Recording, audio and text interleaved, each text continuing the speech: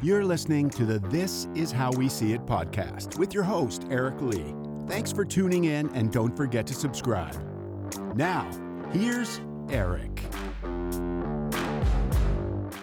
Hey guys, thanks for tuning into the show. My name is Eric Lee, and thanks for joining me today. I want to talk today. Most of you know, and I've said this so many times, and I'm very proud to say this, that I live in the state of North Carolina. And here we have a governor, Roy Cooper, who is a Democrat, but we have a Republican-controlled General Assembly. And Governor Cooper has just sounded the alarm about some of the legislation that the Republicans are putting forth that's affecting the public school system here in North Carolina. Now, I don't have any children in the school system, but I do have nephews, I have nieces that are in the school system. And I think that parents should really be aware. I don't know, Cooper, he's been on TV a lot, but, sometimes, between, people may not, have caught his address. And so I thought today that I would kind of highlight it because I think it's important. I am a product of the public school system, as I'm sure many people listening to me are products of the public school system. I know that right now we're dealing with North Carolina, but I am pretty sure that this kind of thing is happening all across the country in Republican-controlled states. When I look at what Ron DeSantis is doing in Florida, how he's, to me, chipping away, he's banning books that have been around for, decades, great books that I certainly have had to read, in high school and in junior high school. They give you, books that you have to read, and then, you're supposed to give a report on them. Well, some of those books, he's completely banned. In Florida, he's taken away African-American AP studies, said that that's not useful. I guess he's saying no child needs to learn about, it's just weird, and it's a shame what's happening. So in a special address this week, Governor Roy Cooper declared that public education in North Carolina is facing a state of emergency. In his address, the governor outlined extreme legislation in the North Carolina General Assembly that would cripple the state's public education system and urged North Carolinians to contact their legislators. He says it's clear that the Republican legislature is aiming to choke the life out of public education. I'm declaring this a state of emergency because you need to know what's happening. If you care about public schools in North Carolina, it's time to take immediate action and to tell them to stop the damage that will set back our schools for generations. In recent weeks, Republicans have pushed a series of sweeping legislation that would choke the life out of public education. These extreme bills would cause public schools to lose hundreds of millions of dollars, exacerbate the state's teacher shortage, and bring political cultural wars into the classroom. He goes on to say that legislative Republicans propose pouring billions of dollars in taxpayer money into private schools that are unaccountable to the public and can decide which students they want to admit. So you're taking our money as taxpayers to pour it into private schools so that they can determine, without any public oversight, they can determine who gets into their schools or not. Their plan would expand private school vouchers so anyone, even a millionaire, can get taxpayer money for their children's private school tuition. Now, what in the world is that? So you want to take money out of the public school systems to give it to millionaires, people who can afford to send their children to private schools, but you want to take public money out of public schools so that people who can afford it can send their children to private school. That's just crazy. By expanding voucher eligibility to any K through 12 student, our public schools, especially schools in rural and poor counties, will face a steep funding cut, leaving schools without the resources to maintain fixed costs and support students. North Carolina schools currently have more than 5,000 teacher vacancies. Recruiting and retaining quality teachers to the classroom is harder than ever, and low pay is a big reason why. Cooper's budget proposed a 18% pay raise over 2 years. But a couple of weeks ago, Senate Republicans proposed increasing veterans teachers' salaries by just $250 spread over 2 years. $250. So the governor proposed 18%, but the Republicans said $250 to be spread over 2 years.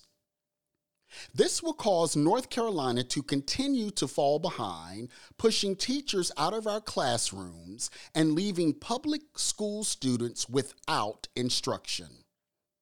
In addition, he says, legislators are proposing an acceleration of tax cuts that are projected to cut North Carolina's state budget by almost 20%. Hamstringing the ability to fund public education now and in the future. Republican leaders want to inject their political culture wars into classrooms across North Carolina with bills that would put politicians in charge of curriculum setting, micromanage what teachers can teach, and target LGBTQ plus students. Already, prominent Republicans have proposed eliminating core science classes and are pushing to rewrite history curriculums to fit a political agenda. Sounds like what Ron DeSantis is doing. Students need an education that prepares them for the workforce and success. North Carolina's families, businesses, and economy depend on it. Putting politicians in charge of the classroom is dangerous. This week, Governor Cooper will travel across the state to meet with business leaders, educators, and parents to raise awareness about the dangers of the bills in the North Carolina General Assembly and ask them to demand better and join the fight to protect public education in North Carolina.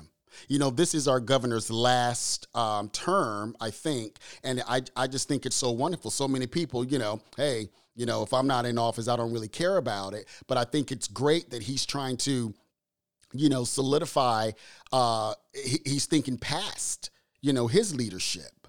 I want to actually play the actual clip of his state of emergency address. Take a listen. Hi, everybody. It's time to declare a state of emergency for public education in North Carolina. There's no executive order like with a hurricane or the pandemic, but it's no less important. It's clear that the Republican legislature is aiming to choke the life out of public education. I'm declaring this state of emergency because you need to know what's happening. If you care about public schools in North Carolina, it's time to take immediate action and tell them to stop the damage that will set back our schools for a generation. Here's what's happening in the next few weeks. Their private school voucher scheme will pour your tax money into private schools that are unaccountable to the public and can decide which students they want to keep out.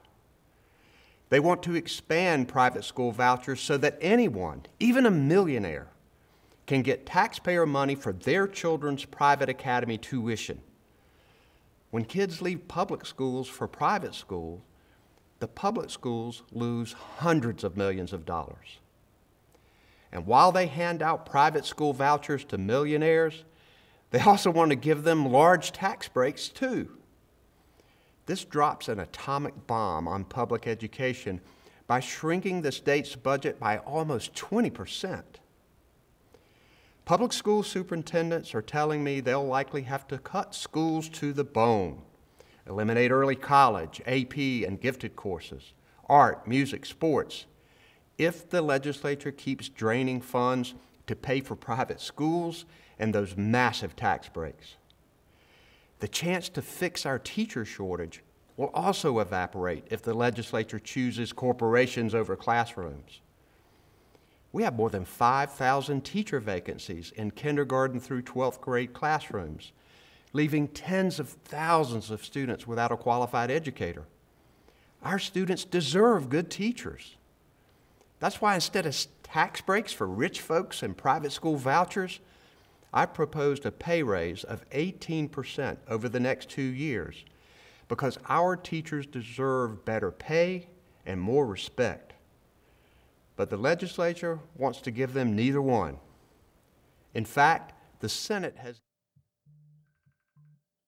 given veteran teachers a $250 raise spread over 2 years. $250.